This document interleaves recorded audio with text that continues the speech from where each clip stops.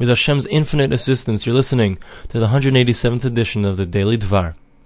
We finished off the last Daily Dvar speaking about the concept of somebody who he's so cheap that he won't even use his money for himself, and the money ends up going to someone else. That was the last thing that we spoke about. So in the footnote, so the Chafetz Chaim brings down from the Sfarim HaKadoshim, from the Kabbalistic works, that they say over there, a person should think about the following. It's a very moving account that he gives.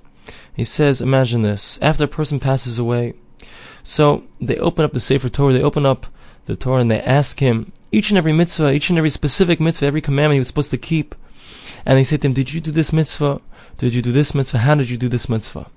And they come to this great mitzvah of lending money to a person, and come to the verse which says, V'chi yamuch achicha, when a person, your friend, your brother, is going to become poor, you have to strengthen him. And they're going to ask him, did you fulfill this? Did you fulfill this properly?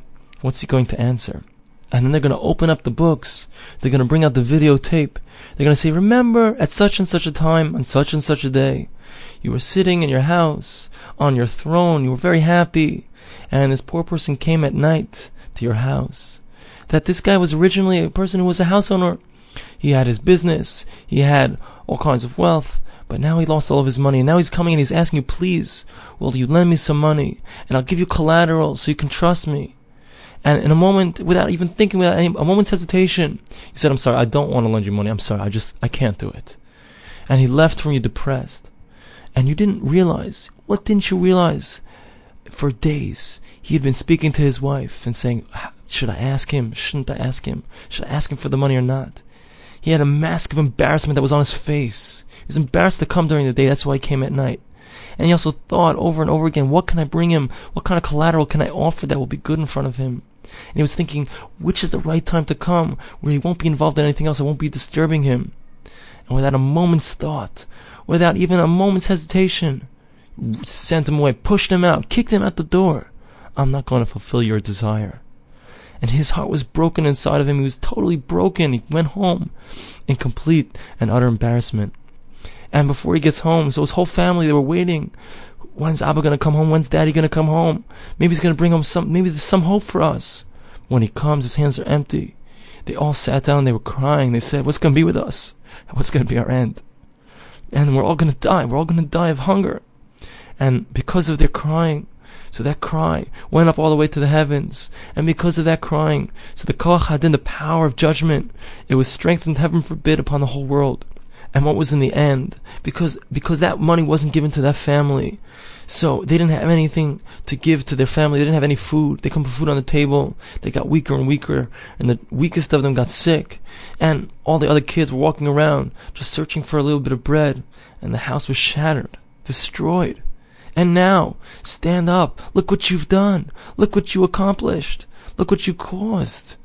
Without any compassion, nothing. These people were totally beaten, broken, totally embittered, and you didn't have a drop of compassion. Look how much pain you caused Hashem when their cries went up to the heavens, and look how much the Koach Hadin, the power of judgment, came upon the world because of you, and look how many decrees came on the world because of you. And just like you didn't have compassion on that poor person, so we can't have compassion upon you. So because of this, so this person, his Gzar Din came out. The final decree for him was, and his punishment was, according to all of the things that were caused because of his lack of compassion. At the end of the note, he brings down that the Medrash says, Rabbi Avin says, that when this poor person comes, he's standing at your door, Hashem is standing there right next to him, he's on his right side. That's what the verse says, Ki yamed limin evyon. God stands to the right side of the poor person. If you give him money, you should know that the one who is standing right next to him, meaning God, is going to give you your reward. And if you didn't give to him, so you should know that God is standing right next to him to his right. He's going to pay you for the fact that you didn't give to him. That's why a person should be constantly aware. He should make himself aware of the fact that he shouldn't be cheap. He should always be open to have compassion upon those who need. And in that way, so it will be fulfilled the verse which says, Ashri maskil al dol.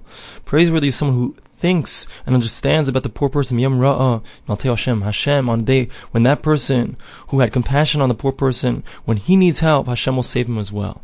And he finishes off the chapter by saying that therefore we see from all these things that a person should distance himself completely from the midah, from the character trait of tzaras ayin, of being cheap, and should constantly accustom himself all of his days to be someone who's constantly giving to others, and he shouldn't lack in his compassion for others, so that Hashem also will have compassion upon him. As the verse says in Psalms, Hashem does good for those who do good, and should think about this constantly, and should realize that all of the money that he has comes from Hashem. It's not just for himself, but he has to make sure to give tzedakah, to share with others, to do kindness, to give charity with his money, as we're going to see from the verses that he's going to bring in the next chapter, and the Mamar Chazal, the words of the sages. And by doing this, so it will be good for him in this world and in the next. Thanks for listening to the Daily Dvar.